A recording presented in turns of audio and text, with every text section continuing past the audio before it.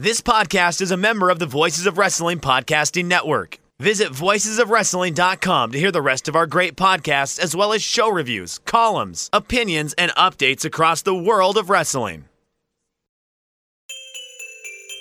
Ho, ho, ho, boys and girls. Have you all been good this year? It is I, Santa Nove, bringing you season's greetings. Jeff, have you been good this year? I don't know, does flooding my downstairs neighbor count me on the naughty list? That does not sound like a very good thing that you Hold did, on, Jeffrey. I didn't do it on purpose, Santa Nove. It just happens that a pipe in the back of my bathtub happened to overflow and flood my downstairs neighbor. Give to our Patreon, patreon.com/ropes. That might put me on the naughty list, begging for money. But no, I'm... Begging for money after flooding your neighbor definitely puts you on Santa Nove's naughty list. Yes, if I... A lump of coal for you. You'll have to watch 10 hours of wrestling a week. No, wait, I already do that. Oh, my goodness. Yeah, that'll put me on the naughty list, but if I had made a GoFundMe and gone to my friends and given a sob story, it'd put me on the nice list. I like that it's a GoFundMe, like you're the victim, but the victim's clearly downstairs. Yeah, exactly. Here. Like this would be a peak level GoFundMe, very 2020. Well, that's what people do. I mean, it's like I got to expense. It's true, yeah. I Help me caused pay a for car it. accident. Please help me pay for it's it. like, help me pay for this car accident. It's like, was it your fault? They never put that in there. They just say I had a car accident. Did I ever tell you, since this is like the AMA, did I ever tell you the story about the girl I dated? We dated for about 2 months and didn't work out or whatever, but she was staying at my place for the last month and I was still working at the captioning company. She brought over a ton of stuff to my house, and like when Was we one of broke it a up, dude? What? Was one of the things she brought over another dude? Because that would just be peak. No, you're merging different relationships. Oh, I didn't even know about that one. Okay, go ahead. No. This one, she was just kind of, just not all there. Not all there. Would be the way I would generously describe her. So I pack up all of her stuff, and when we break up, she gets real emotional. She's like, I don't even want to take any of my stuff. You can just throw it all away. And I'm like, no, we're not just going to throw away all your stuff. That's ridiculous. You're very mad right now. How about you calm down, and whenever you want to come and get your stuff, I will have all of your stuff set aside and ready for you to load in, and we'll load it in part of the ways. And she storms off. Later that night, a mutual friend of mine goes, hey, what did you do to X? And I was like, I don't know what you're talking about.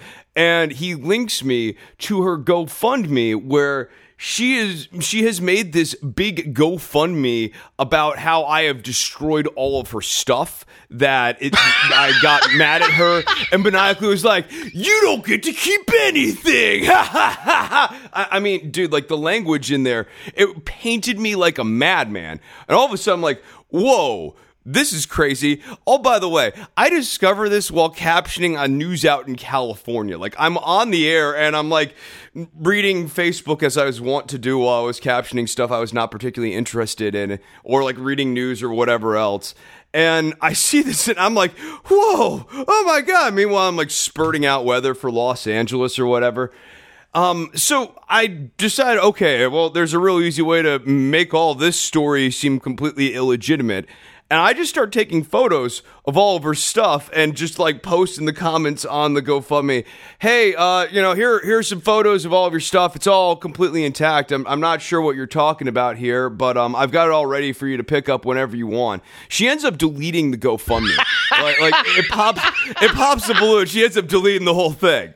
And then eventually I contact the mutual friend, and he ends up getting the stuff. He's just like, oh my God, dude. And I was like, look, I'm never going to see you again because you were like her friend, not my friend so much here, but like, here's all of her stuff.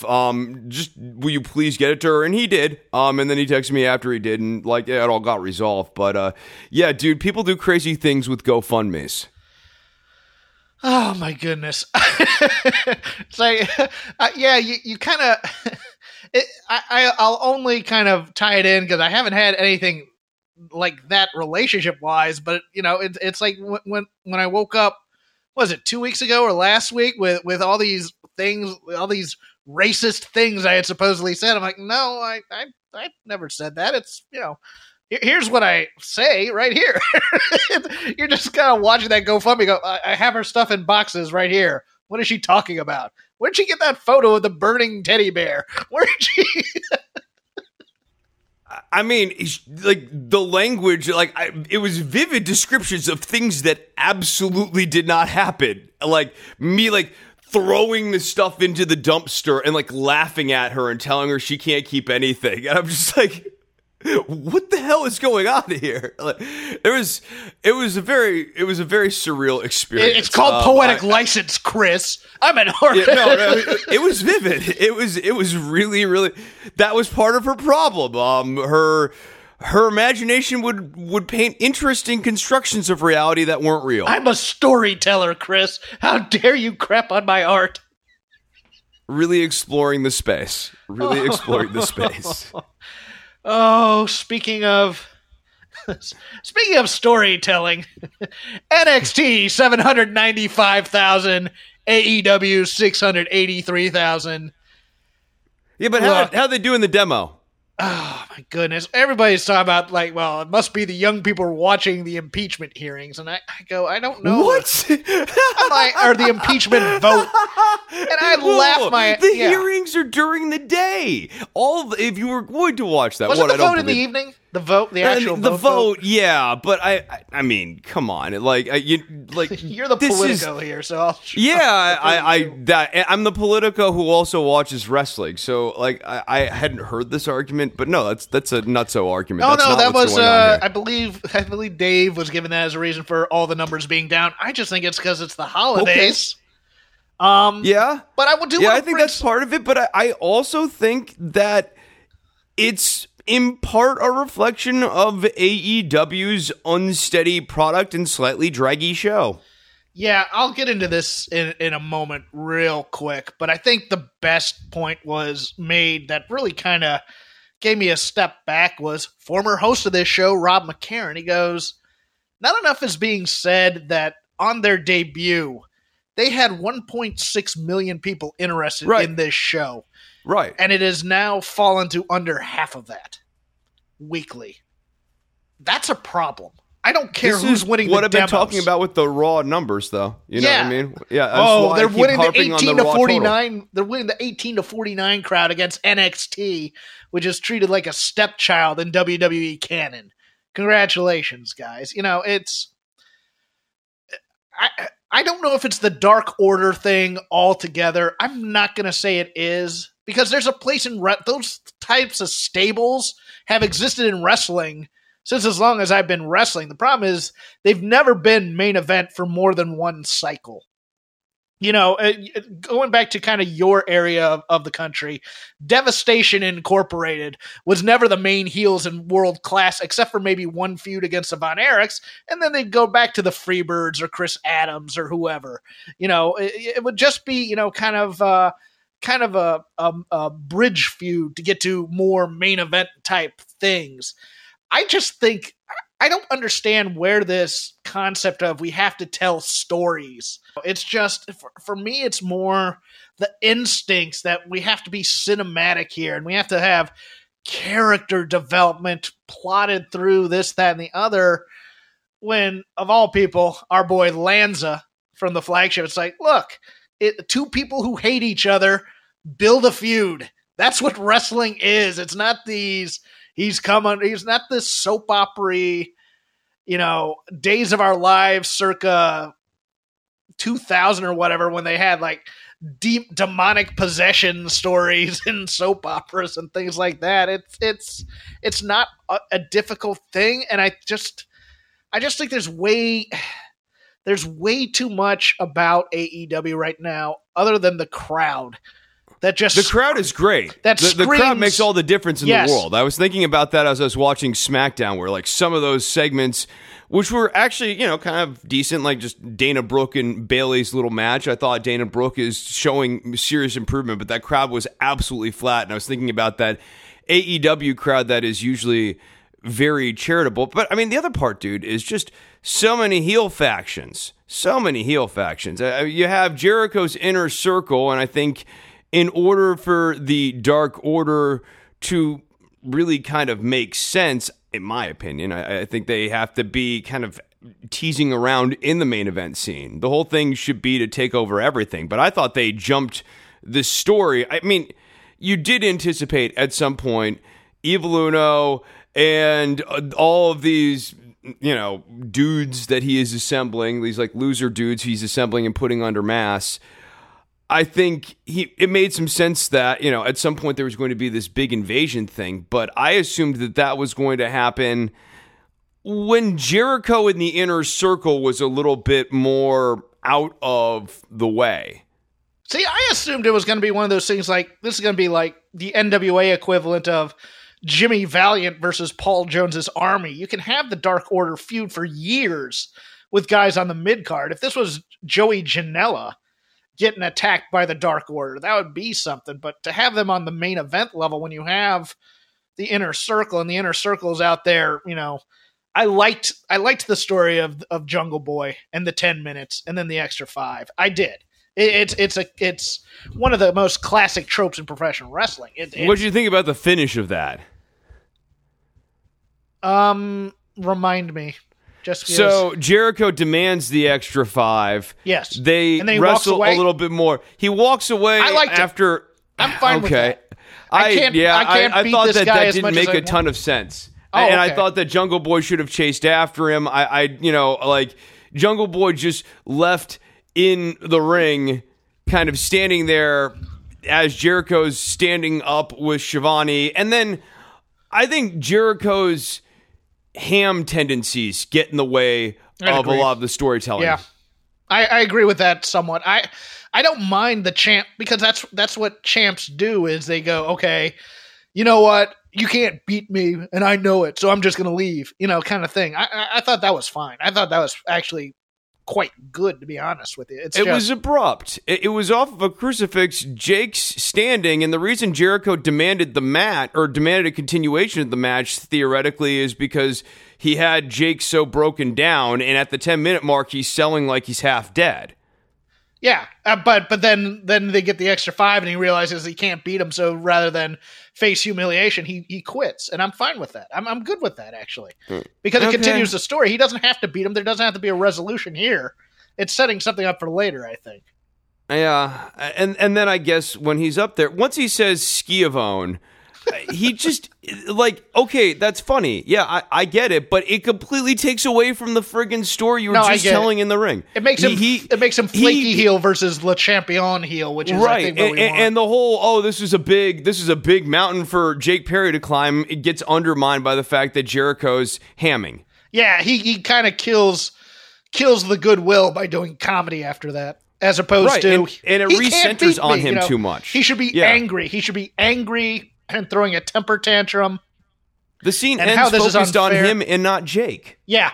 Oh no, that's actually the best point of this, is that it draws focus from the guy you're trying to build to the personality you're not. So yeah, no, I that part. Yeah, I now have to backtrack how much I liked it, to be honest with you, because that makes me do a kind of a double take on the whole thing. Yeah, I just, there was a way to do this. I get the classic old school booking style of it, but I think that there were some things missed in this. Chris Statlander is doing an Ultimate Warrior gimmick. What? Okay.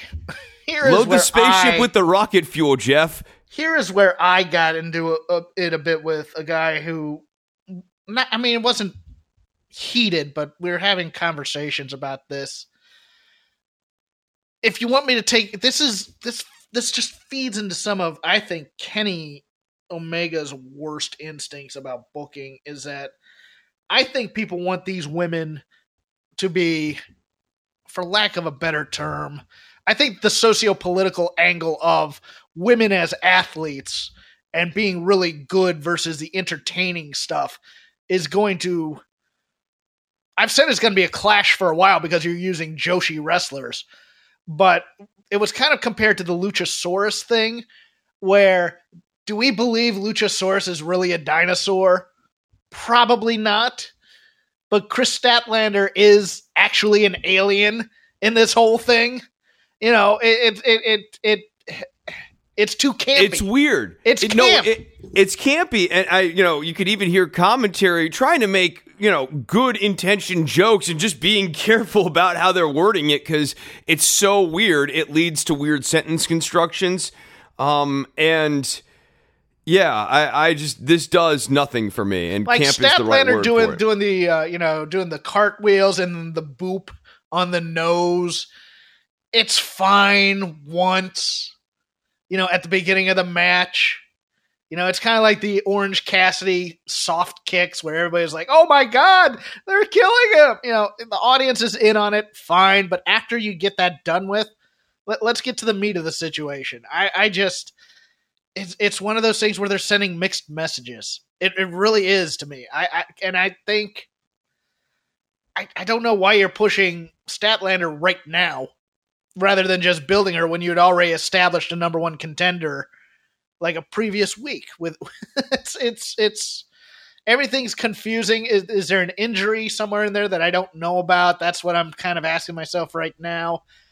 And then it's tonally confusing. And then to have Statlander involved with the Brandy Rhodes stuff as well, it's like it just continues to further undermine it. It's monsters versus aliens, Jeff. Oh, jeez. Oh, everybody loves monsters versus aliens.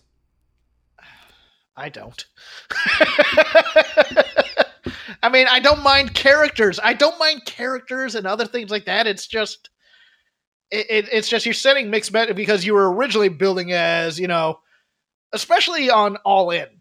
If you go back to AEW's history all the way back to All In when you had Tessa able to work a show and you had Britt Baker and Kylie Ray and Nyla, even Nyla Rose was at least presented seriously at the time before the Beast character really kind of got up and running. You're talking about this is the future of women's wrestling. They're athletes. They're this, that, the other. And then you get into, you start to toe the line a bit with Riho and Emi Sakura and, the Joshi influence where they're a little bit more character-y. And now we've gone to full sports entertainment light type stuff. It's very jarring compared to NXT's presentation of the women. Yes. Yeah, Shayna Baszler is the no-nonsense athlete that I want. Yeah, we can talk about that. I think I'm kind of done with AEW. Oh, I wanted to talk about Spears and Tully. This was like the first time where I didn't feel like they had great on-camera chemistry. Like they're stepping all over each other's lines. They're doing those live, I think. I don't think they're cutting those backstage before the show or anything. I think they're going live with that, and that's a mistake. You have all day to cut these and then cut them into the... There's a lot of production issues here because I remember I watched they tweeted out the Sammy Guevara joke about the picture-in-picture. Yes, that was funny. I saw that. That eventually went, but the thing was when Sammy is they have overcut Christmas music with Sammy Guevara doing all the slides that they were supposed to show during that time. The problem was they left the mic on, or they had a boom mic there. So you hear Sammy switching all the poster boards and stuff when it wasn't needed at all. You could shut off the mic and overdub the music. It's just those little things. Here, you can have Tully, because they did this also last week as well when he's in the tunnel and he doesn't come out with Spears and Kip Sabian when they're a tag team. And they're just cutting them on the fly, like, okay, you have 30 seconds, go right now. And when they could take care and do more product, I'm trying to think, quality control. That's the term I'm trying to find there. Quality control of these interviews and promos, as opposed to we have to do them live right now on the show as we go. Yeah, Tully didn't come off very well here, I thought, because he's saying things to me he doesn't believe. The stories about him and Arn, where he was just trying to like fabricate, like, you remember me and Arn, we'd just look at each other and we'd know, man, we'd know. So, real quickly, before we move on from AEW, I do want to talk about the mechanics of the Dark Order beatdown, because I think that it could have been okay. It would never have been good. It was a bit silly, but why was it silly when, if it had just been the Bucks and SCU getting jumped by the horde of guys, I don't actually think that would have been that bad, especially when you have the tag team guys coming in and they're the ones getting initiated by, them and the Dark Order jumping 4 people. That makes some sense. Where things fell apart was someone was like, nah, but old school booking says that baby faces come out to save other baby faces. Okay, right. And you and I might in a parallel universe have said that on this podcast. But the issue is, so now they tried to block out what that looks like, and they just had one after another. Cody comes down by himself. Dustin comes down by himself. Chris Daniels comes down by himself. And they get beaten up, and commentary's trying to put over this idea that there's more and more of these Dark Order guys coming out. And if there had been, if they had like 50 extras, and it was just like a swarm of dudes that Evil Uno has assembled, and Evil Uno cuts through them, the visual of that would have actually been pretty cool. The problem was the maximum amount of Dark Order guys that were going to show up, the bulk of them showed up right away. If there were some more who dribbled in later on, it was like 4, 5, or 6 more, when really it should have been just like waves, just completely overtaking them. How do you... None of those, all the Green Mask guys or whatever, none of them are wrestlers, but how do you possibly contend with Evil Uno, this tag team he is now restructured, and a swarm of dudes? Yeah, the Beaver Boys and the Dark Order and the Geeks against your top baby faces, supposedly, in the Young Bucks, Kenny Omega, Cody. You're just like, no, we want to see them against the Inner Circle. I think to me, it's more of, man, what would have happened if the Barbarian, the Warlord, T.J. Khan, and Baron Von Raschke had taken out Dusty, Magnum, and the Road Warriors? You're like, no, we want to see them against the Horsemen. We don't want to see them against. Hey, what if the Dungeon of Doom actually took over WCW in 1995? Yeah, if they had actually beaten Hogan. Yeah, right. And then had like a real run on the top from 95 to 96. There are guys you can go, yeah, I can see them defeating the good guys, but the good guys will get theirs. And there are guys where you go, how in the hell did these geeks beat up the best guys in the world? Type of thing. I think that's the disconnect. Well, you still had stupid babyface syndrome. It was a different type of stupid babyface syndrome. It wasn't the, why are we just standing in the back, not doing anything to help our friends? It was, why are you guys running out into a 1-on-20 situation, assuming that you're going to be able to affect a change in this mix? There's valiant sacrifice and there's stupid sacrifice. It's the jack. Or you show up with an equalizer. So you have Chris Daniels show up and he's got a steel chair and he's swinging and he's taking out a bunch of these guys, and then he gets overwhelmed. And then you have Cody and Dustin. They show up with baseball bats. Similar story, but they get closer to kind of changing up the numbers. So there's a way to make it seem more noble, and those guys are aware of the odds differential and are trying to do something to even up the odds, short of having more people behind them. I was thinking Jack Black and Mars Attacks when he does have that might be too old a reference. So they just should have had one of the babyfaces scream Leroy Jenkins as he just ran down to get his ass beat. That would have been much better, I think. Yeah, there's noble sacrifice, and then there's stupid sacrifice due to lack of planning. This was the latter. On the other side of the coin, I loved this. NXT was almost as good as a TakeOver. There were some there were some spotty things in it that you can nitpick, but overall, I thought this was a strong show to end the year. Yeah, no, this is great. I hope NXT makes this kind of a thing every year where the last show of the year ends up being sub-takeover level, but substantial. I think that at the end of the night, you get a big title change, the end of Shayna Baszler's reign. So, that's a big headline. And then the rest of the show, very, very watchable. The Cameron Grimes and Kushida stuff, just to start on the weakest point here. Yeah. I don't think this is helping the characterization of Cameron Grimes. I don't he got his hat back. Okay. But that's WWE to a T, though. I mean, we had a feud about a ham on SmackDown.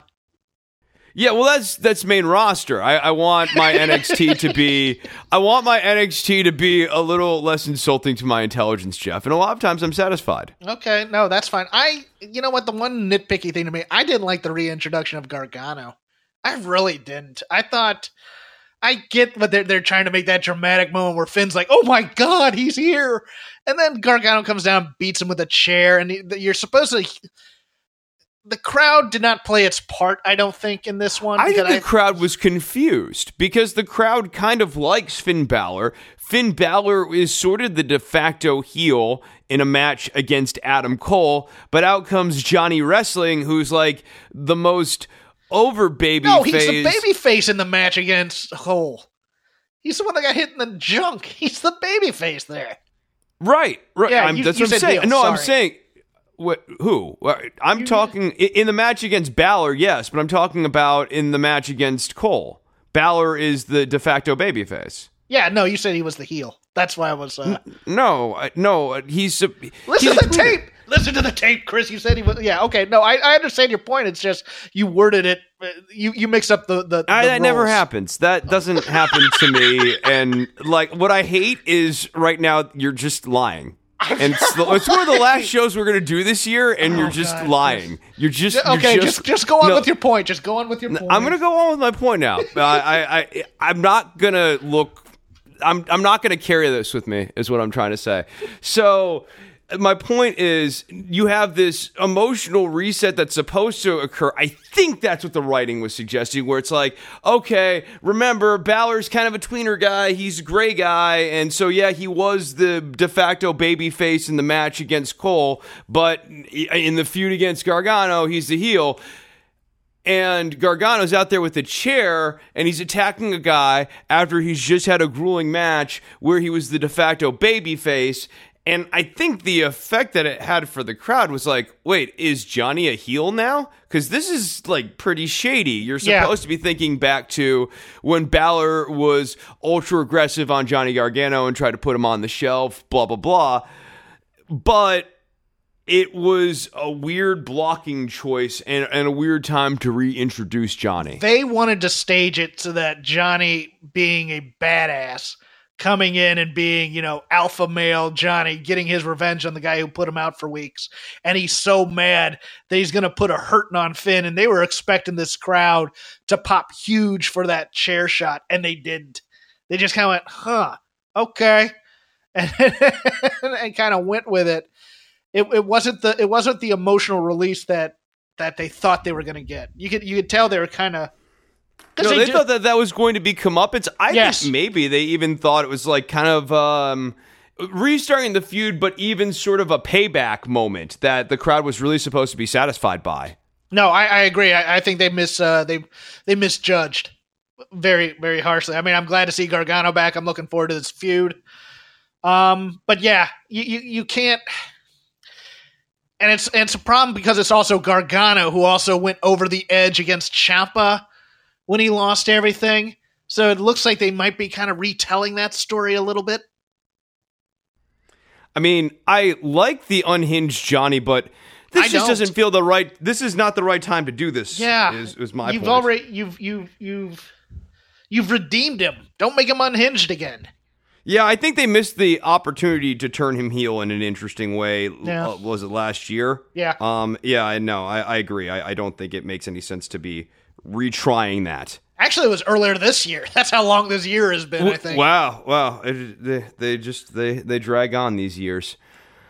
So next we had Damian Priest versus Killian Dane. This is a good match. Something leaves me cold about both of these guys.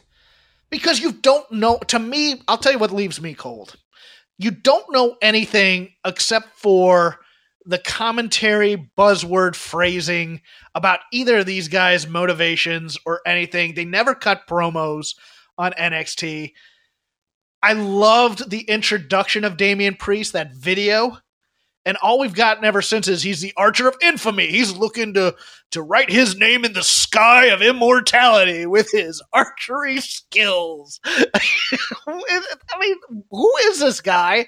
And why are we watching him? And why is he interesting? And what are his motivations? And what does he want out of these things? It's just, okay, these are guys wrestling a match because they're big. And I'm like, I'm cool with that. Little upset with the NXT Full Sail crowd for having the temerity to tell a man who can't help that he has back hair to shave his back. As a man who struggles with that, it's a painful process that I don't particularly enjoy. But yeah, you don't.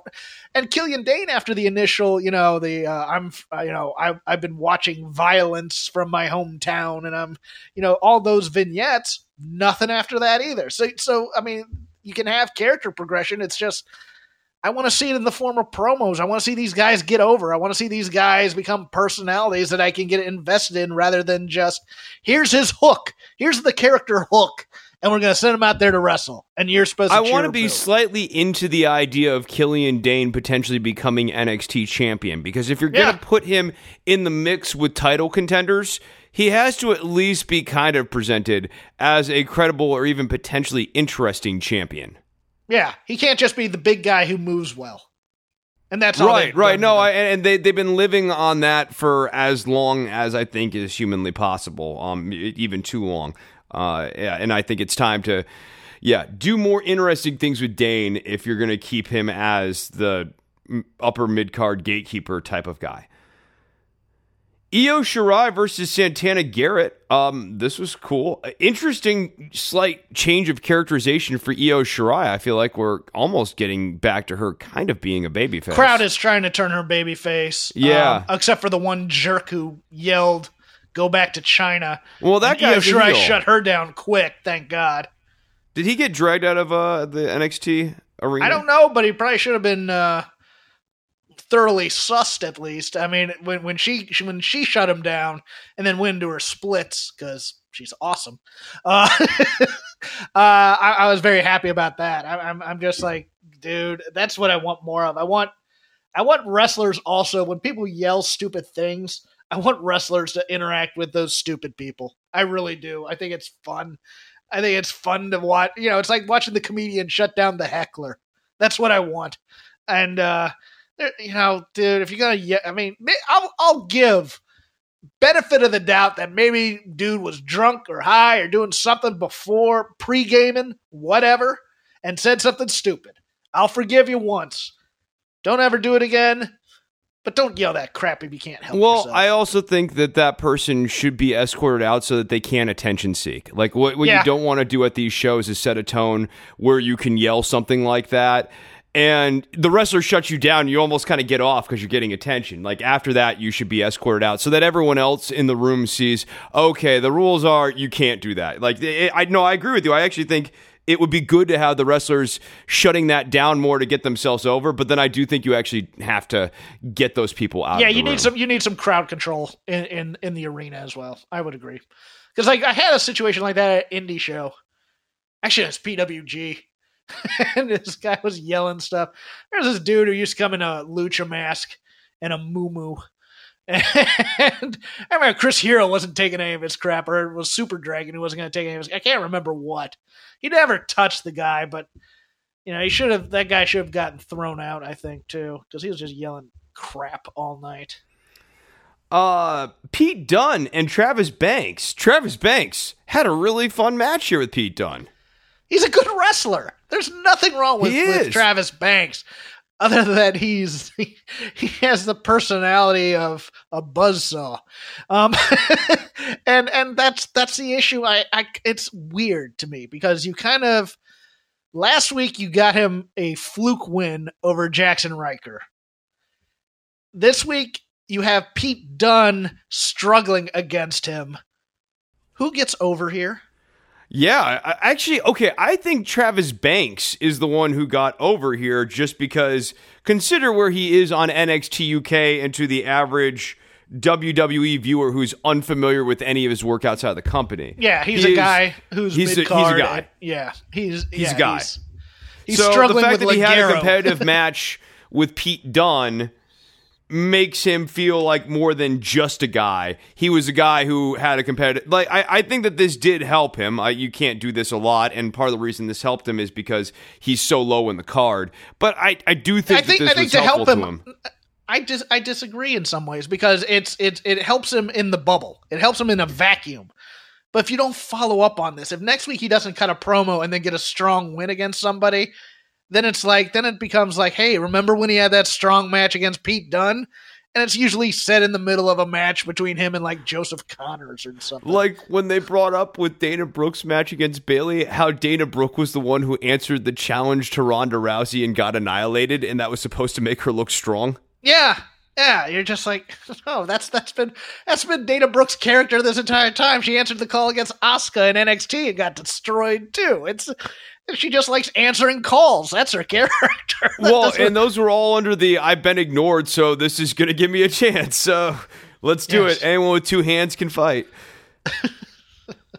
So then we get to our main event here with Rhea Ripley and Shayna Baszler, and I really liked this. I liked it particularly once Rhea Ripley got out of the Terrafuda clutch. They did such a great job during the entirety of Shayna Baszler's title reign, protecting the Terrafuda clutch, making it really mean something if you could get to a rope somehow to break the hold, and making it really mean something when Rhea Ripley finally broke the Terrafuda clutch. And the audience understood the substance and the weight of the moment when Rhea Ripley did that, and they had a really, really great match. I loved the riptide from the second rope. I was reading that Cesaro helped her work out how to do that from the ropes. I was going to bring that up. Damn you. I liked it other than the ref bump. I really did. I'm prone now to give a groan when the ref bumps because I've just seen so much of it, and they don't save it for special times like this where it would be really effective. You know, all the interference and all the other stuff, they do it week after week after week. So it kind of got a groan at me, but I liked the match overall. I thought the celebration in the ring afterwards was a little much, to be honest with you. Although it did bring out Rook Bugenhagen, who I thought had left the company. So that's a good thing. And, you know, Rhea Ripley does not scream to me fans and locker room coming out to celebrate with the mosh pit kid. Yeah, it's weird to recast her as the locker room leader. And I was left still thinking about her as, how is this babyface Rhea Ripley thing going to work? You didn't make the cut to Dakota Kai. Just that promo alone makes me go, God, you're kind of a jerk on the whole thing. You can certainly look at the narrative arc of the Dakota Kai thing and say Dakota Kai has a legitimate reason to hate Rhea Ripley. Rhea Ripley broke up a tag team for her own sense of what's the cut. And you could even argue it's a faulty assessment of, obviously two people who are in a tag team have a multiplier effect when working together that they wouldn't have working in isolation. Although I will say, I think this helps Dakota Kai's heel character now, because Dakota Kai was for lack of a better term, she was the Dana Brooke of the NXT locker room going up against Shayna all the time. Oh, I'm going to challenge her. I'll be the locker room leader. And she would just get beat every time. I think that'd be kind of cool to kind of fold that in to a feud with Rhea Ripley. I think that'd be neat.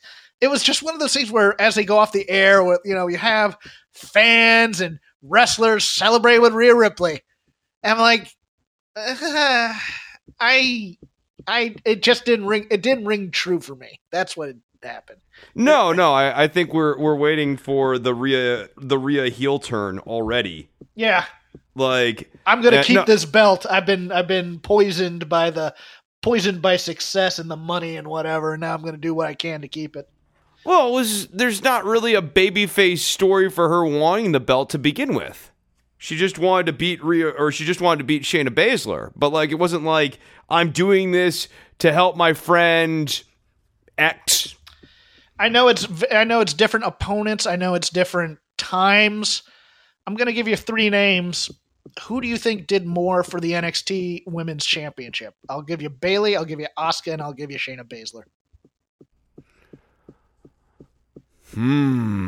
Yeah, I was trying to think about that. I go, who is great champions? All they all did a lot for that division.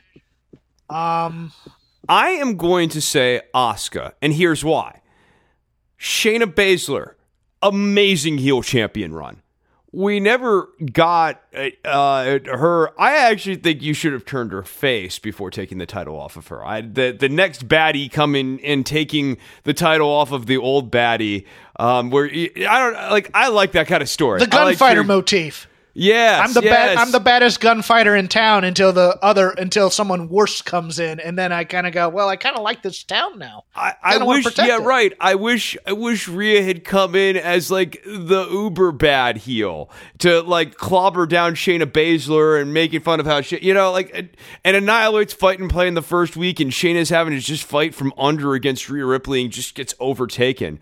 I would have liked us to have been in the final match cheering for Shayna Baszler to get the Terrafuda clutch on Rhea Ripley. And then Rhea Ripley shatters it. And you're like, oh God, how bad is this woman? She's going to be so dominant if Shayna Baszler was this dominant. I think it would have been a much more interesting tone setting. But Shayna, great heel. Bayley, great babyface. But Asuka's the only person who was able to work both heel and babyface during her title reign. Yeah, I'll be interested to see if they build up some of these people that they've been kind of keeping off TV into threats for Rhea Ripley. Someone like Deonna Purrazzo, who I thought had a pretty good showing against Asuka on I think Raw. They should do a faction against Rhea Ripley. I mean, if you're gonna, it seems to me, if you're going to have Rhea Ripley as a babyface, you have to Hogan her up a little bit. She has to be going up against the Four Horsemen and the Dungeon of Doom and like having to deal with numbers and trying to find friends, and friends stab her in the back a little bit. That's how you're going to have to book this babyface character. We're going to have to build up Team Kick, is what you're telling me. Maybe Tamina can come down there and challenge. Yeah, I'd like to see them find a monster heel for Rhea Ripley. I really would. I mean, I get having great matches, and I want Rhea Ripley to have great matches against technicians. I mean, God help us if WWE ever signed Tessa Blanchard. I'd love to see that, but we're really kind of have a bit of a hole in terms of monster heels on the women's side, with both Nia and Tamina not really being used and rehabbing or out for whatever reasons. I'd like to. Is there a female wrestler out there? Yeah, Nia and Tamina feel like real afterthoughts. Jazzy Reyna Gonzalez. Reyna Gonzalez, I think the Bianca Stan Hansen Belair. Wannabe. Yeah. Yeah, no, actually, I mean, this is sort of the faction Bianca that would needs be to get good built. too. Yeah, Bianca, you're exactly right. Reyna, Jazzy Gabbard, like they need to be a faction against Rhea Ripley. You need to have big people coming in there, and like they're all stout themselves, but they also have this numbers advantage thing, and that's how you're going to build up Rhea as the credible big Hulk Hogan style champion. Actually, you have them be the three muscles, and you have someone like Dakota as the head, as the voice. You have Dakota in there, and then maybe even Jinny. You know what I mean? Like Jinny, yeah. But Dakota has like the small little scrappy one who is she's really crazy. The mouth of the crew. Yeah. Let's do a couple of quick things on SmackDown and NXT UK, and then we'll get to our questions. We only had about 5 questions, so that'll be a good ending. Sasha Banks versus Children is my favorite feud ever. I loved the interplay with Lacey Evans' daughter. I was kind of hoping Aunt Pam would tell her that Santa wasn't real, because I do like this. I figured out a way to fix this Aunt Pam Sasha situation because they're great together, but separately they're kind of missing something. They have to go full in on the I'm a role model thing with Bayley, and they're not. No, absolutely. She needs to give like speeches. Yeah, there has to be a lot more. She needs to be coming out and still trying to hug people occasionally. Like they recoil back, have some plants in there. You know, people like they recoil from her, but yeah, no, really disingenuous. She has disingenuous role model stuff. Really disingenuous about the role model stuff. You know, go out on playgrounds and heckle children. That's what I want. Man, some of those vignettes would be great. Like, don't you want to grow up to be like me? Look up to me. You know, I was able to chase my dreams, and that's why you should look up to me. Oh, you want to be a princess? Those aren't real. Oh, you got a C? You would have got an A if you cheated. Like me. There's a slight Bayley twinge that still needs to be there. The good part is still in there, but she's giving horrible advice to get there. Now, all the messaging is now really negative. Yes. It's like you could still be a good person, but you have to be really bad to get there. Yeah, no, I get your feel on this. Sasha and Lacey's kid is not Sasha Izzy in terms of heat, which still one of my favorite moments in professional wrestling. The kid was corpsing a little bit. Like the kid. The kid knew, but the kid was also awesome. The daughter was awesome with the growling face and trying to swipe at Sasha. I thought that was awesome. And Lacey's getting better as a babyface, I think, too. I think that's a nice You nice like touch. the Lacey Evans as a babyface thing? I do. I think she needs to change her gear. I think she needs to change her gear. There's something weird. Like Bayley the promo and Sasha are not dominant enough to justify but they're Weasley. They're Weasley heels. They're Weasley heels. So theoretically, Lacey Evans paired with Dana Brooke should be overkill. Right. Kill them. Yeah. And there needs to be some way that Sasha and Bayley get the upper hand on them. Yeah. Definitely. There should be Road Warriors versus Arn and Tully type of dominance by the Road Warriors. And then the two weasels figure out a way to get out of there. But no, I mean, I'm not all in on Lacey yet as a babyface, but I mean, I've been propping her up since she debuted that she should be a babyface. So it's one of those things. I think she needs to change the pinup girl look a little bit to be more Liberty Bell from Glow. But that's me. I mean, that's just an opinion. No, I guess it could work. I think that they needed to ease into her as top babyface a lot. Oh, she's not top babyface yet, I don't think. No, but like she kind of is. She's going up against Bayley and Sasha. She is, but they still see the problem is their top babyface on that brand is so bad at being a babyface right now, which is the Queen. Oh, Charlotte. Okay, yeah, that's right. Yeah, I guess Charlotte is the top baby face, but Charlotte who acts like a heel. Yeah, because she's a Flair, and so she's like constantly and perpetually booked as a tweener, and like face Charlotte Flair is still like 30% heel.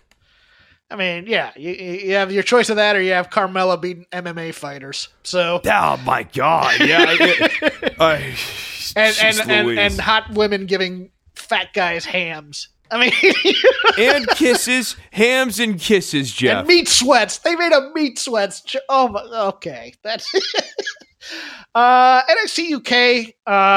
Not a lot to say. I enjoyed the show. I thought Ginny had her best offensive performance since coming into NXT UK, which was nice to see. It's nice to see what she can do because what they've been doing with her is mostly squash matches where she doesn't get to show a lot and she kind of cowards out, or feeding Toni Storm, who just kills her all the time.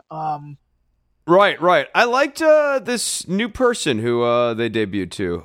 She's the got French, a good look. French yeah, woman, the French, the French woman. I loved that roll into the rowboat. I thought that was slick.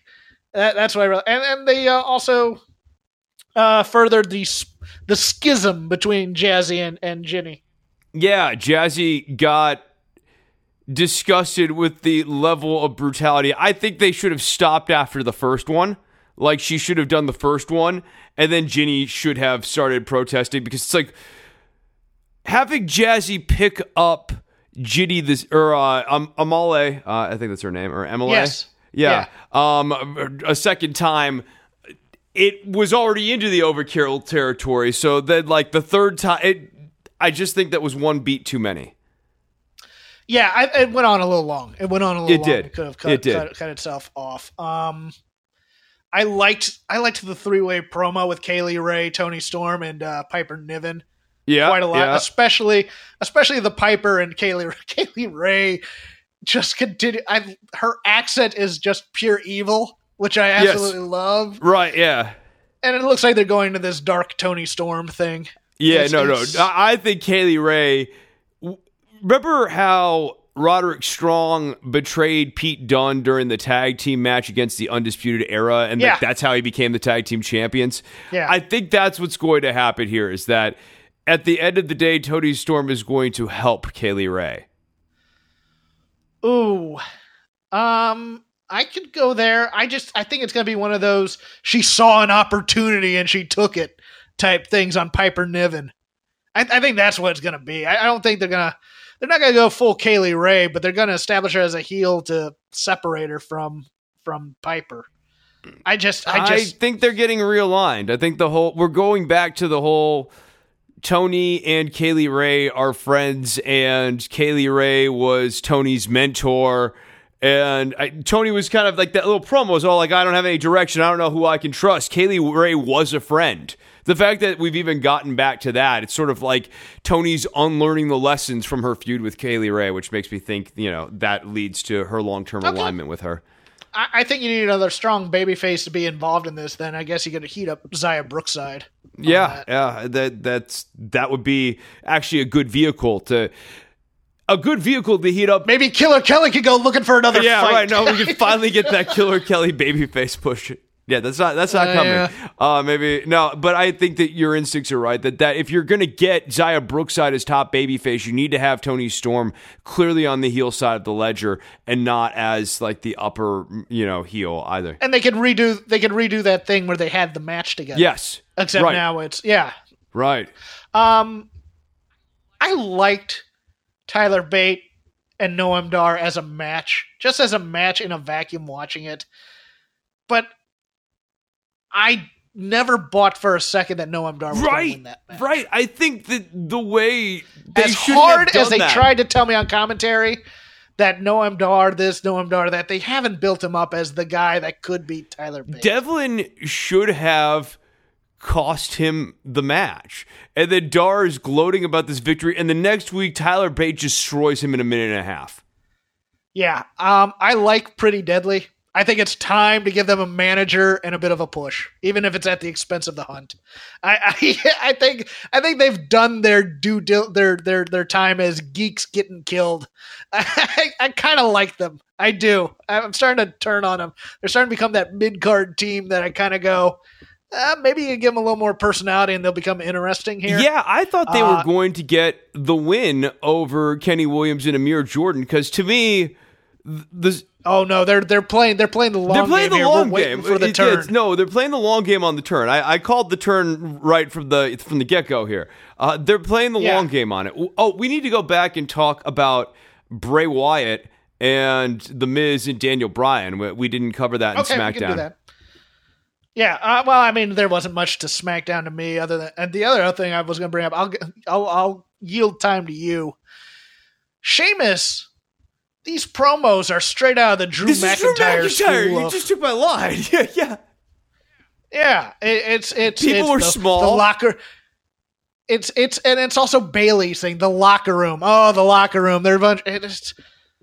Why is this such a popular thing with Vince? That's what I don't get.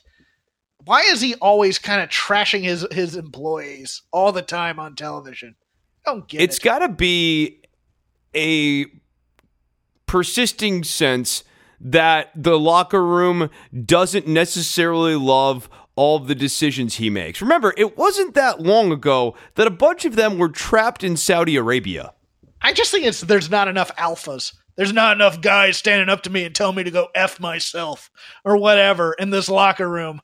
So I'm gonna needle these soft millennials until somebody comes up to me or whatever and says something.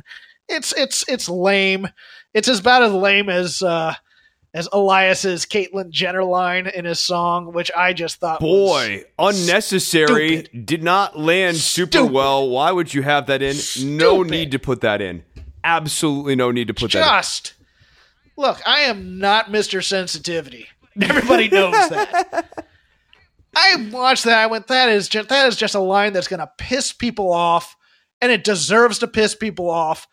And if you just backed off from you laughing at it for a second to think about how that would play. Yeah.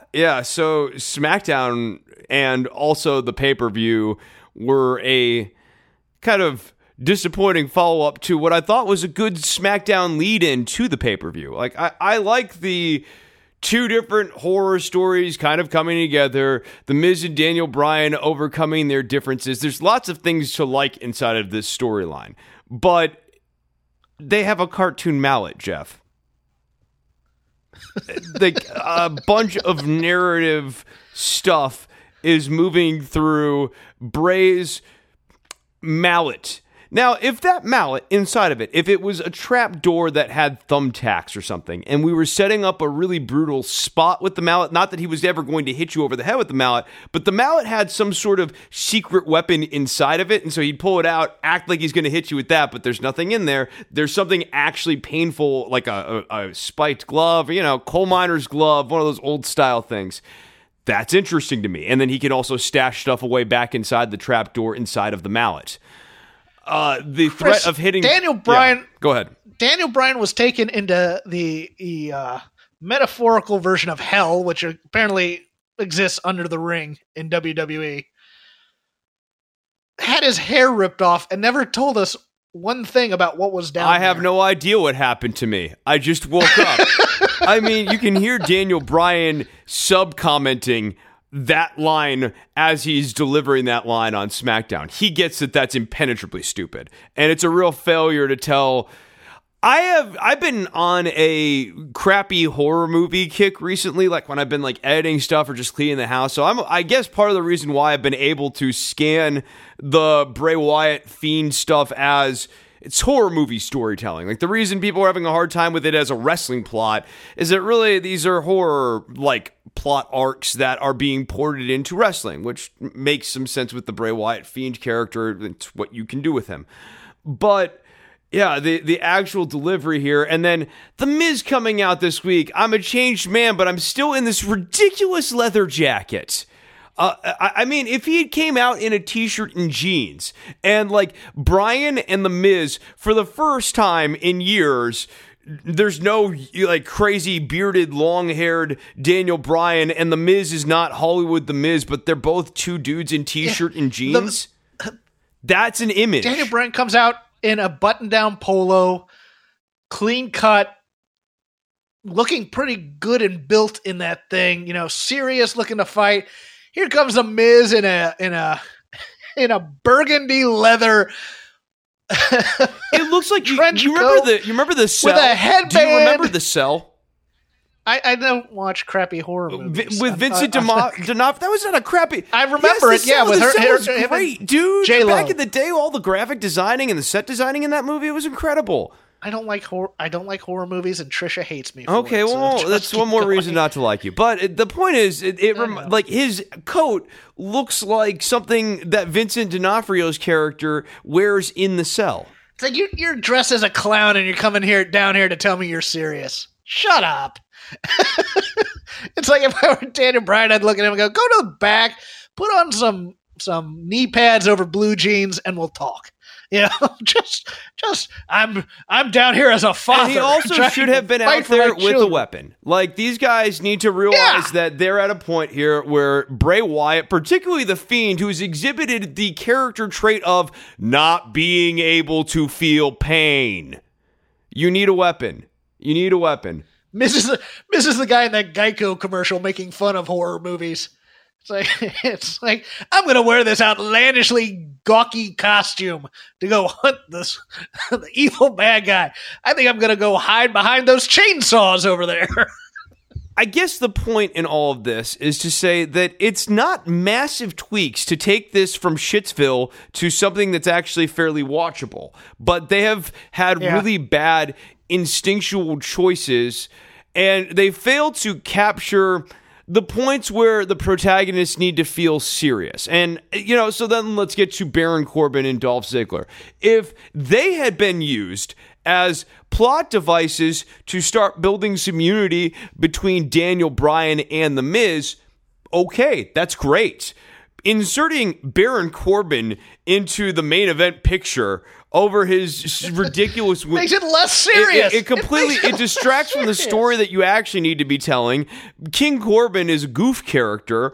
Really, like the way King Corbin. I'm a king, and my loyal subjects will come out here to worship me, and you will all bend the knee. It's like, are you kidding me? Nobody knows why Dolph Ziggler's wearing that blue SmackDown hat. You know what I mean? Like, there's no it's his heel character, but even commentary's trying to parse together, why does he all of a sudden wear a blue SmackDown hat now that he's a heel? So wait a second. Is the Fiend now terrorizing the mythical land of Sucktopia, where Baron Corbin reigns as a ruler and his loyal subjects love it? Like, oh my God, there's too many mythical worlds and dumbass stuff. It's just ridiculous. Well, it makes sense. You got Bray Wyatt, who's kind of working a Pee Wee Herman character, and you have Baron Corbin, who's now the king of cartoons. Oh my God. We're going to have to get like Globey. Oh my God. Okay. I would turn the corner. If they had Jambi and Globey in Bray Wee's Playhouse, I would love that. Let's go back to TLC real quickly. So the Bray Wyatt entrance, I basically predicted that to a T, that he was going to come. Yeah, take your victory lap. Sure. The crowd didn't quite know what to make of the schism between the two. I think this is where Bray working an enhancement match against somebody during, the last few weeks here, like a no-namer, where he comes out and he's like, gives him a hug and he acts super nice, and then after the bell he goes all Waylon Mercy on him. I think that would have gotten the crowd better prepared for championship Bray Wyatt coming out as... For the look of Miz beating up a guy in a cardigan sweater? Yes, yeah, right. And he was like, no, don't hurt me, don't hurt me, don't hurt me. Like, I think you need to get over Bray's weird inverted relationship with pain. Also, you need to figure out what's the end game on that, and I do have my doubts that they have a coherent ending to this. But I think that having set up matches to get over when Bray's attacking, or when Miz is attacking Bray Wyatt, not the Fiend, but Bray Wyatt in the cardigan. This is not a good guy that he's attacking. I think there were a lot of people in the crowd who were not following along with the arc, and so it did leave the crowd very sort of confused. Also, I think that The Miz, the intensity in that match, this is the problem with The Miz. He is a great actor. He's great at delivering these promos, even the most ridiculous ones, but the matches do leave you a little cold. Supersized for the holidays. We'll get to the AMA in just a second. My last thing on TLC, Kairi Sane. God bless her. She was obviously concussed at some point in this match. She is a great heel, though, in peril, yelling for Asuka, grabbing at Becky's knees, and I think at that point she was actually hurt. She was basically saying, don't put me through this table right now. But that was the match for me to watch. It was sloppy as it was. I thought Asuka and Kairi Sane did quite well in it for what they could do. But damn if they didn't take liberties with Kairi Sane on that one. Yeah, I hope she got some hazard pay for that night of work. So, we asked for questions. We asked for any kinds of questions. You gave us wrestling questions, which is fine. This mailbag does not open but once a year, so you all get chances to ask me anything. It's gone well before. We'll see if it goes well now. I have not heard these questions except for one, so I'm excited to hear these for the very first time. We're going to improve after the first one, I can guarantee you, because I think the first one is either a troll question or trying to get a plug in there. Username Cena Rules Roman Drools. What happened between you and the people of Wrestling Soup? Do you, spelled you, hate Wrestling Soup? Where is that other host? Why, spelled Y, hate Donald Trump? Wrestling Soup loves our show. Never... They think we're great. They're always telling us how great we are.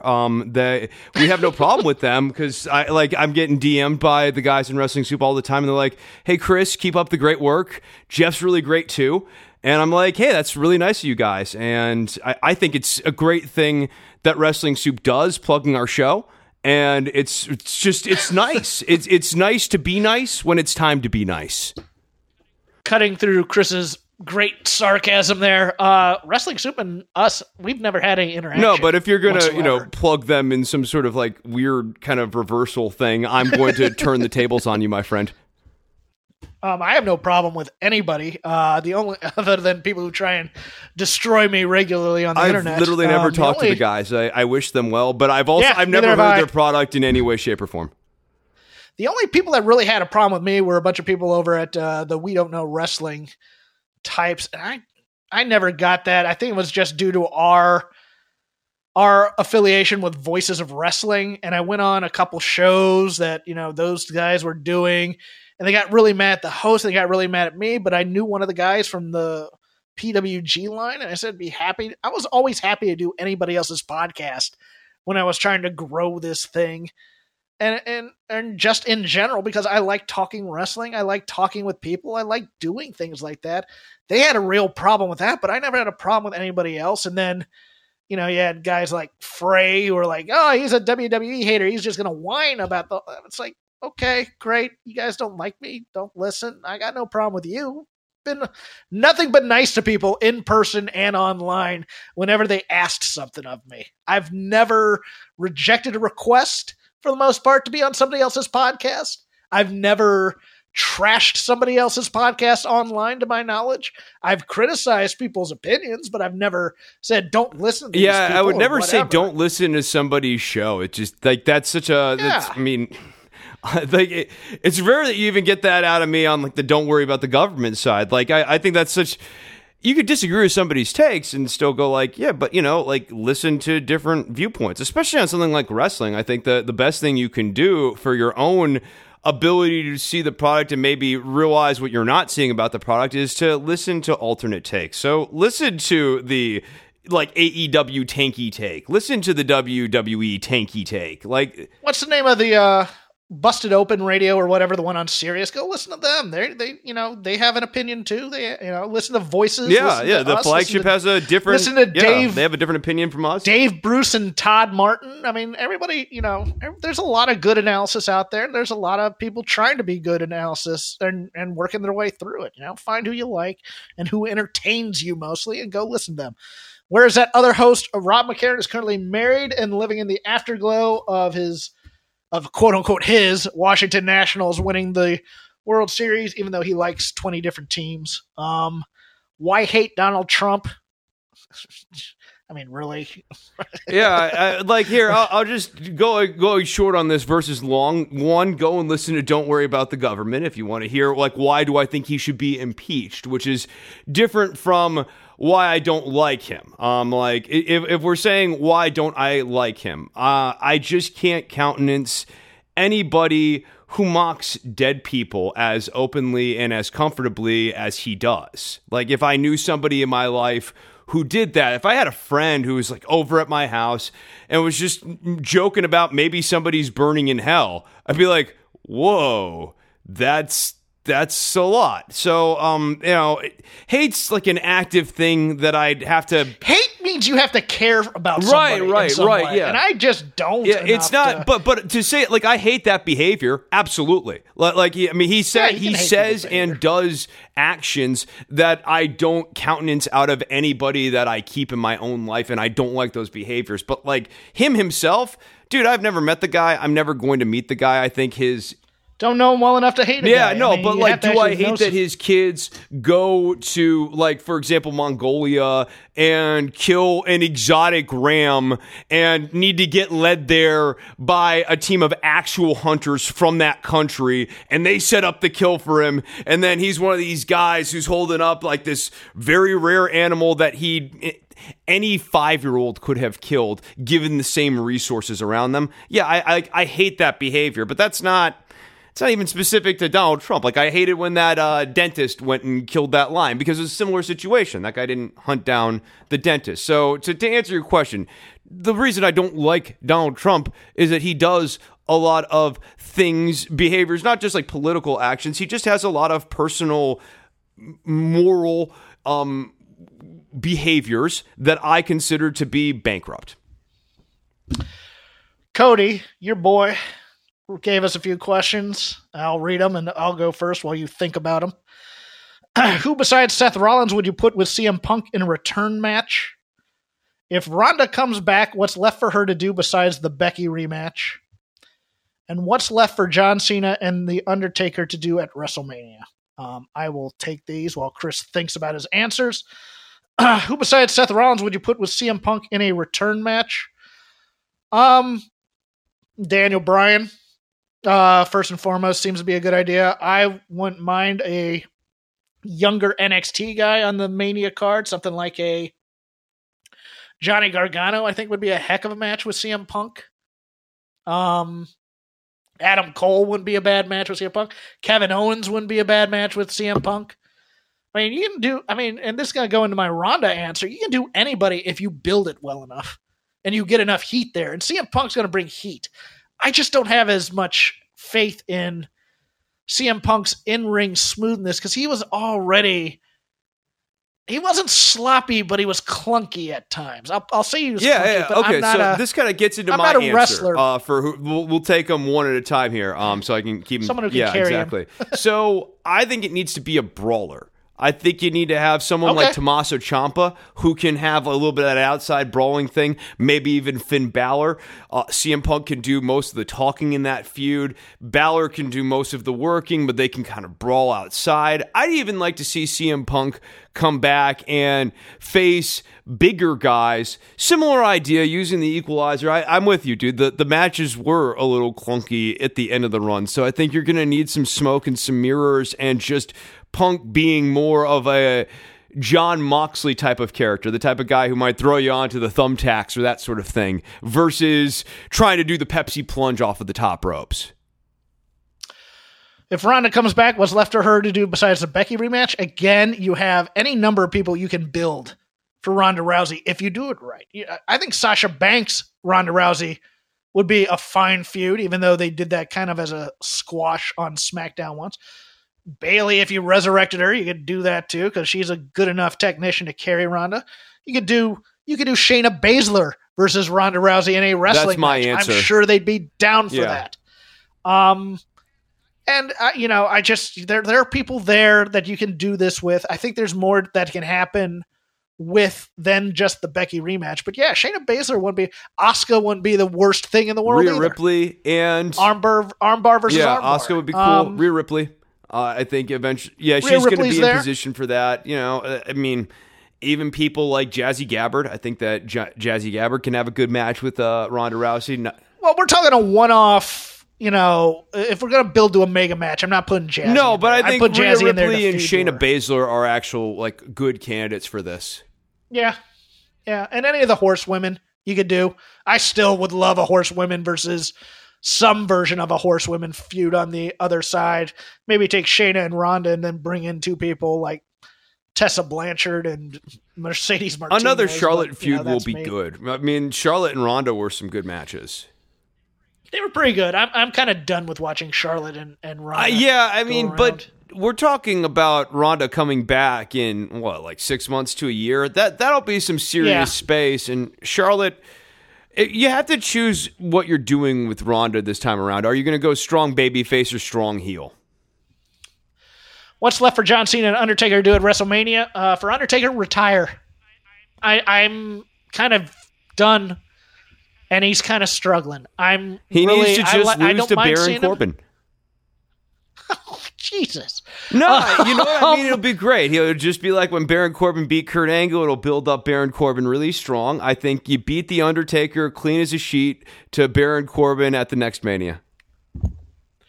John Cena, to me, I could see him being one of those people you put in with CM Punk at the top of a Mania card and just doing the promos where CM Punk has never headlined WrestleMania and Big Match John being a part-timer going around has still headlined WrestleMania and Punk hasn't. And those promos would be pretty good. And you know what? If you did like a hardcore match, something like Cena isn't hardcore, this is the perfect way to smoke and mirrors those two guys. They can have a great promo war going into it. We can have a little bit of nostalgia for the pipe bomb and everything, and have like the pipe bomb revisited with CM Punk talking about John Cena. And then they're doing a whole bunch of gruesome looking bumps that are actually much easier on their bodies than a series of suplexes and top rope planches, etc. Andrew Rich has written in AMA question for the SCR boys. No shock that it's music related. I recently wrote an article for Voices of Wrestling. Yes, I did just slip in a plug. This is ask us anything, not plug your shit. That's not what AMA means. It's not PYS. I recently wrote an article for Voices of Wrestling about the downgrade in WWE's in-house music in 2019. Not just in terms of the quality, but also the lack of information and availability of these themes as well. It doesn't feel like WWE really cares about presenting music with as much importance as they used to. Do you see that changing in 2020, hiring a named composer, crafting more recognizable songs, officially releasing new themes online again, etc.? Or will WWE stay the course on this? I hate to say it, but I think WWE stays the course on this, and it's one of the more alarming trends to me about wrestling. Not like alarming, oh my God, but troubling trends to me in wrestling right now. As you watch AEW and you watch WWE, and like the standard WWE rip is like it's just like super low, super growly. There's no defining 5 to 7 note melody that really sets you off. I mean, you have some contrarian examples like Shinsuke Nakamura's theme that has a melody that people can hum and really latch onto. But, look at like Travis Banks' theme song. Even like Pete Dunne's theme song is more memorable, but that's like, it's more of a drum beat merged with a guitar riff. And so like when you're humming the Pete Dunne theme song, what you're really humming is bum bum bum bum bum, which is just the same note, and it's kind of like pairing with dun dun dun dun dun dun dun dun dun. Yeah, but you're actually kind of humming the drum beat if you really think about it, and just putting a little bit of a bass note into the kick drum. And that's kind of the problem. Even Seth Rollins' theme, I feel like kind of suffers from a bit of that generic, like it's percussive, but it's not melodic. And I think that's been a real problem for them. They don't use themes to set moods. They're so hung up on this idea that low chugging guitars over metal drums portrays the aura of badass, that they don't think about the idea that when you have everyone with that theme, that mood gets really muted because it's like looking at a painting where the surface color is orange. Orange as an accent color, very strong. Having a very strong, chuggy, hard rock theme in between, kind of more tame themes and production themes like in the 90s, right? You'd have guys still coming out to generic-ass music, and then you'd have the star wrestlers coming out to something that's got like kind of a shreddy riff, like, Sting would have that kind of chugging, urgent-sounding riff that would contrast to the dude who just walked to the ring with a, kind of a lame, like, rock and roller sort of theme or something nondescript. You have a color change. The problem with WWE's production music right now is everything's coming out orange. And so I do think, to your point, getting a named composer into the mix would make a huge difference. But I worry that Vince and, to a lesser extent, Triple H don't really see the value in creating a new Jim Johnston type of person. It's overhead. Yeah. It's overhead for them. They don't like the idea of those persons becoming essential either. I think they like the disposability. I'm going to be honest. I am more, or I was at least more supportive of CFO than most people, because I thought they were doing something rather clever. If you look at CFO's themes and the ones that they did, it's obvious they sat down with someone. Sometimes they would just build a bunch of things in a certain stylish way, like the the infamous story about the Glorious theme was originally going to be for Nakamura, and to me it was obvious they were trying to ape Queen / Freddie Mercury on that, and it just happened to fit with Bobby Roode even better. But it's obvious to me that they would go to talent and ask, who are people you like? And then they would try and do some sort of knockoff theme about that. Like, I mean, I really liked Sasha Banks' theme is one of the better themes. Bailey's theme wasn't too bad as a babyface. I really liked that a lot. I think Dana Brooks is pretty good if you can get to the second stanza, which nobody ever does, but it's pretty good. Asuka's theme is pure dread. I mean, a lot of the women's themes are pretty darn good. I even like Shayna Baszler's theme, too.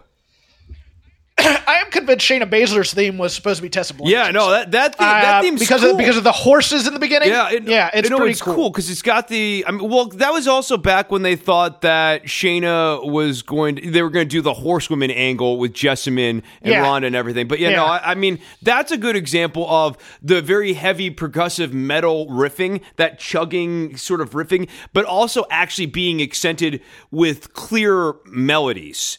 And it makes it stand that's out. A problem. Yeah, that's the real problem. It's all percussive. You're exactly right because you get into the things like the Dubstep Cowboys when they were a tag team that was it was a bunch of nothing and noise. Blake and Murphy's theme. It was lasers and then like LFO filters that were set at like triplets, but that's all percussive. But you kind of get the same thing with Kaylee Ray's theme, even though I like the theme a lot. That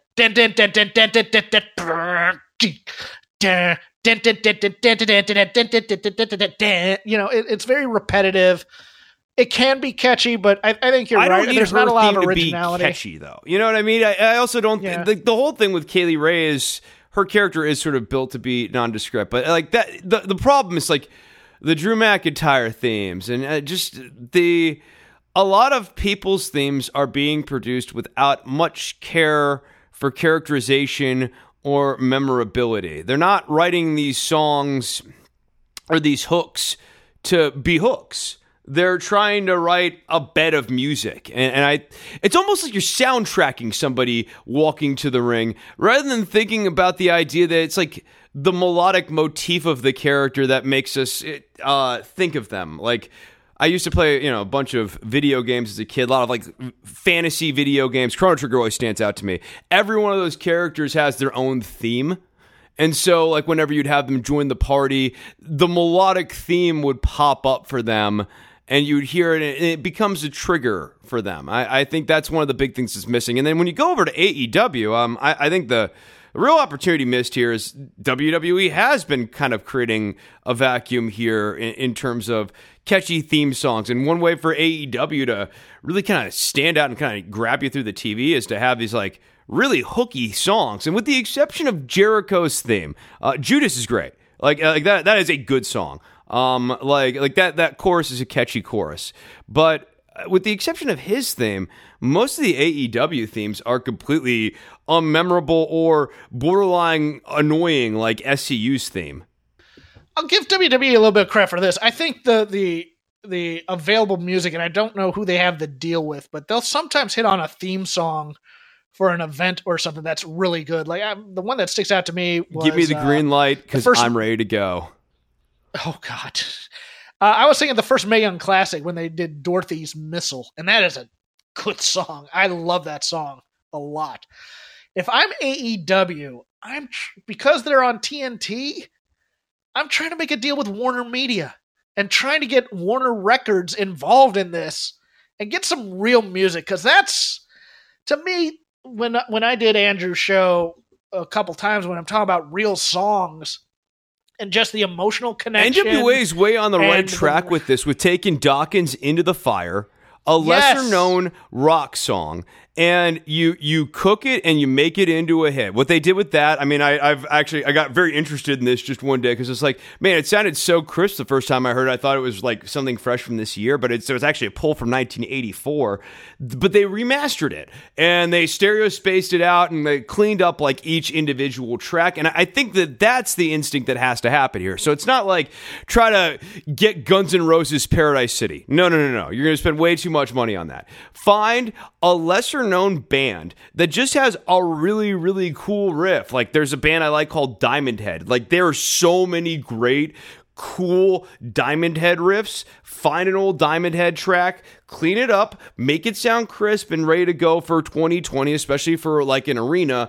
But find smaller, more obscure bands and use real music. Yeah, it's kind of like what they did even with Kill Switch Engage with the Fire Burns for punk. I mean, it did so much for his Randy character. Orton's theme. I think another good instinct. But yeah, Bray's first theme. Yeah. Yeah. I mean, I even like the remake too. But I mean, they were doing that for a while. This pool of undiscovered. I mean, if I'm AEW, I go to Warner. I go, who are your guys on the come? Who are your up and comers? And I would just take talent in there and go, listen to anything. If anything strikes you as good, make a deal, pay the royalties, pay everybody involved. But we don't have to break the bank on it, and it's a real song, and we could be onto something. Yeah, and that will give you the other thing here. This is why I don't like having even just exclusively one production library or exclusively one production team. Different producers just have different ways of spinning the wheel. Some people do EQing one way, other people EQ things a completely different way. There are techniques that are lifted from the 50s, 60s, 70s, 80s, and they're done to taste. And I think when you have just one team, myself, I have a certain way I like to produce stuff, and I am biased towards that unless you go, no, I really explicitly want it mixed this way with these sensibilities. Stuff is going to come off the presses with that certain imprimatur that I would have or any one production person would have. Going to completely different production houses, stuff that's engineered in completely different studios, stuff that's recorded in completely different methods, that's how you're going to get that real different sonic color. And that's the other problem for like AEW and WWE. All the stuff sounds like it's all recorded in the same place. And so that ends up kind of washing over the characters to a certain extent as well. And it also makes the characters who aren't a victim of that. So like when Randy Orton comes out, his song still kind of like is jarring and striking because it's different from all the chuggy riffs. Yeah, but I mean, and also Randy's just demeanor is just he's just lackadaisically walking down the ring, and the tone of the song fits his whole oeuvre. I think it's essence. Yeah. I think that's the word. I was going for that word. I was going for that word. I can't say it, so I suck at it. Oeuvre. I was gonna say oeuvre or whatever, but yeah, no, it fits his entire thing. So yeah, I think there has to be more I think there has to be more outreach and more cooperation. And I think somebody could do something about this, but I think for WWE, they like being everything in-house and they like having low overhead. If there was ever anything I was going to do in the wrestling business, though, this would actually be the thing I'd want to be involved with. Maybe the writing and stuff, but honestly, I would love to just have a bit of a guiding hand in helping get the musical branding right for these characters in a much better way than it's currently being done. I still think one of the best songs to come out of wrestling was TNA's theme for the Pope. I think, man, that was just, they hit the net. Get that Dale guy. Oliver has some moments. I always liked his theme for Daniels and Kazarian, Bad Influence. I thought it's a simple theme. It's a simple little riff, but like that little drum beat hits and then like the little chuggy guitars come in. There's nothing to that song. Bring back the Apple teas and everything. I liked it though. Like Daniels would come out and he'd be moving, and like they had a very active hand in coming up with that theme, so you could see that they were very attached with the mood that it set, and like it just worked really well for them. And I also thought Bobby Roode's theme in TNA was really good. The instrumental version, not the one where they like added the guy, like they didn't need to do that, but they could have just kept that as a straight theme. Chris on our Patreon will do 20 minutes on the Gallus theme and the greatness of that. Boom. Bump, bump, bump, womp, womp, bump, finally, from my boy Matt, aka Rafiki, does AEW equal TNA 2.0? Do they think they have a chance to succeed with ratings that we made fun of TNA for having? I mean, there are moments when I am watching that show where I get distinct TNA vibes. It's the neon stuff. It's the substandard, to kind of pivot out of the music conversation, the substandard music. There's something about the presentation that is a little subpar.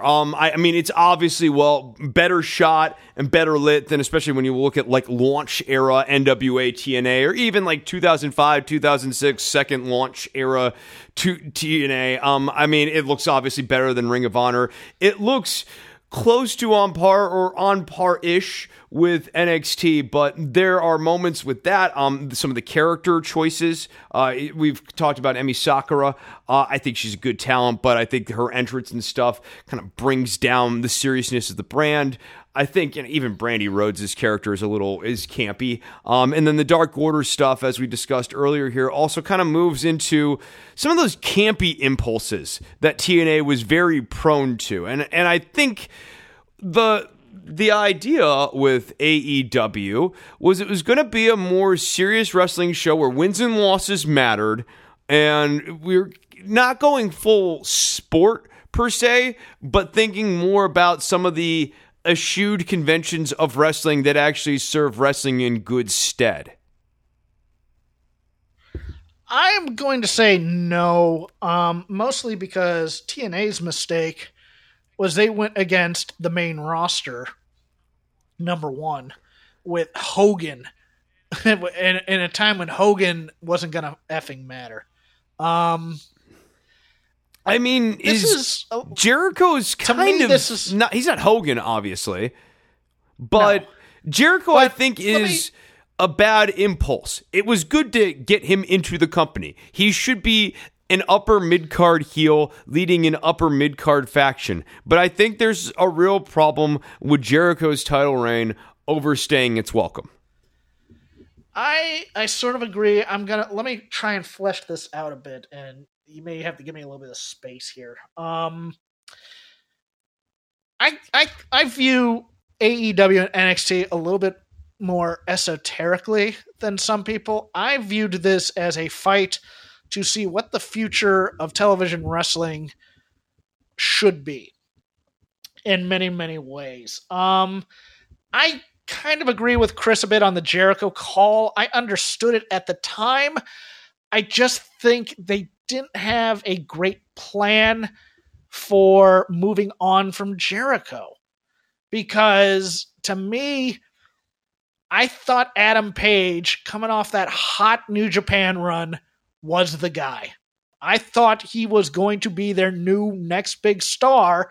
And then while you're building him as a star, then you continue to build Kenny and the Young Bucks and even Cody as big time players in this. I think everybody came into AEW and underestimated the number of competing visions for wrestling that were involved behind the scenes between the executive vice presidents and the money. The money wanted Mid-South or ECW circa 95 to 96, 94, something like that. They wanted that kind of style of wrestling, a little bit more serious, a little bit more, violent, those types of things. The vice presidents did not all share that vision per se, and they were each given different fiefdoms for which to ply their trade. And to me, the only one who's really doing a great job of it right now is Cody. But they ran into this problem because I think they thought this was going to be easy because all we really have to do is take what people love about New Japan and Pro Wrestling Guerrilla and just get the best wrestlers we can get and put on great matches week after week after week. and then we'll be the best wrestling federation, once we hit the ground running. And you needed more. And they looked around and they said, okay, what do we have to do that's actual professional wrestling right now? And they went to instincts on what they grew up with rather than history. And their instincts were they grew up on WWE. So they're doing a lot of what WWE kind of does, in my opinion, other than Cody, who grew up hero worshiping his father. And he's doing a lot of what his dad did. And it was one of those things where I think there was a lot of short-sightedness on their part that they were going to have all these cool acts from all around the world. You'll notice that the OWE guys aren't there that much anymore. And we were thinking they were going to be the future of this company, the guys from China. They're thinking we're going to bring in all these styles and all these athletic people, and then that'll be good enough. And we'll just do Pro Wrestling Guerrilla every week. Because I think some of the people that were giving them advice were like, yep, that's a hot product. You should do that every week. And then they realize we need some depth to it. And they can't find the depth just yet. They're looking for it. And I think if you want to get people back into Wednesday Night Wars, Monday Night Wars, circa the 1990s vibe, the way you launch AEW on TNT is you do an overarching angle that kind of threads together the show that is the NWO angle, but done in a narratively satisfying way. The problem with the NWO angle in the 90s, and the thing that a lot of people who lived through that back in the day felt was, okay, the NWO never got their comeuppance. It was a year-long arc. I want to see this. I would love to have seen the NWO angle actually have been resolved the right way with Sting at Starrcade in 97, right? What if you guys actually did this and fixed this cosmic wrong of WCW, something that's not exactly that, but actually tell a story parallel to that. And the other thing, the reason why the NWO stuff is useful and what was drawing eyes is that the NWO stuff did roll through the entirety of the show, and it gave you a reason to keep watching from segment to segment. Sometimes we get into these matches, and if you are not invested in the Emi Sakura match, it's going to be here for 10 minutes. You can come back to it in a bit. You could see what else is going on. If I'm going to you as a lapsed fan or as someone who's never watched wrestling, and I'm saying from the moment they start, AEW is going to be the fresh new thing. Dude, you should watch these matches with Kenny Omega and the Young Bucks in New Japan. They're so awesome. Adam Page is awesome. Look at the Elite. They're awesome. They do all these awesome videos and stuff like that. And you turn on AEW and you're getting Private Party and the Dark Order and Joey Janela. No offense to any of those guys. You haven't told anybody who the stars of this promotion are from day one. If I'm a WWE fan and I see Private Party, I think that they're a knockoff of the Street Profits because I haven't seen Private Party before, but I have seen the Street Profits for the last 2 years. Yeah, and I'm going, okay, what are they doing with Moxley? Well, they're kind of keeping him off TV here and there, and he's getting a win here and there, but he's not doing a lot. If I was upset about how Dean Ambrose was handled in WWE, and that was going to be the sell to me to watch AEW, Moxley, in my opinion, at this point is not heavily enough involved in the show that I would care. Yeah. Who is the star of AEW right now? I would say Chris Jericho.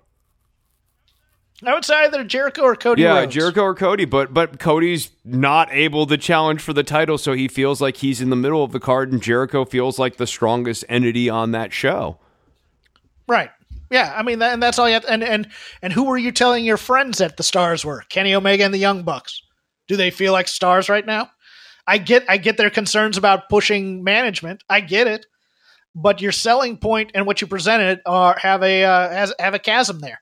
So that to me is the main issue. I don't think they're TNA 2.0. I think they have better management than TNA ever did. They have certain TNA match impulses, though. Like they have instincts that can be very TNA. They feel like just another wrestling show, which is all TNA felt. Well, like. Also some of those matches used to have a distinct "get your shit in" vibe. And that is definitely how I feel sometimes on AEW, as though if we just get our shit in, then that will actually turn the corner on this match and the way people are scanning this match. Mm-hmm. No, I would agree. I'm the jam band aspect that we've talked about is strong on there too, where it's just everybody wants to do everything in every match, and it's just, it's a bit much. Build stars, build TV stars. You do that through promos and through not enough talking.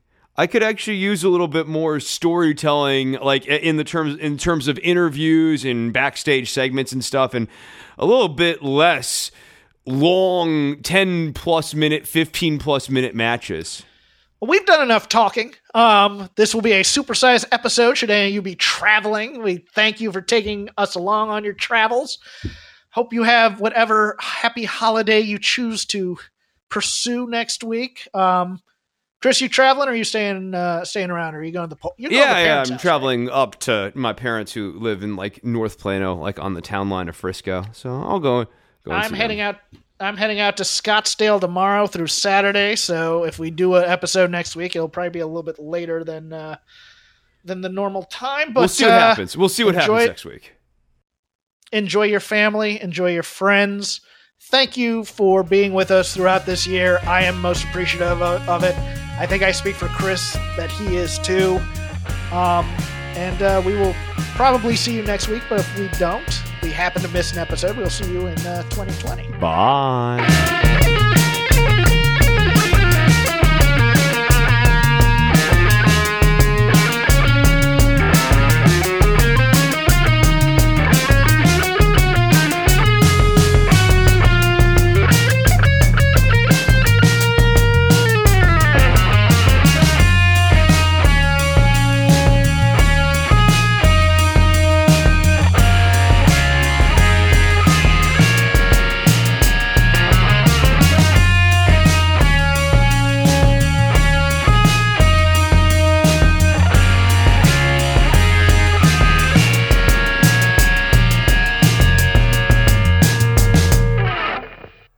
I'd say the best part about editing is looking out and seeing the smile on children's faces.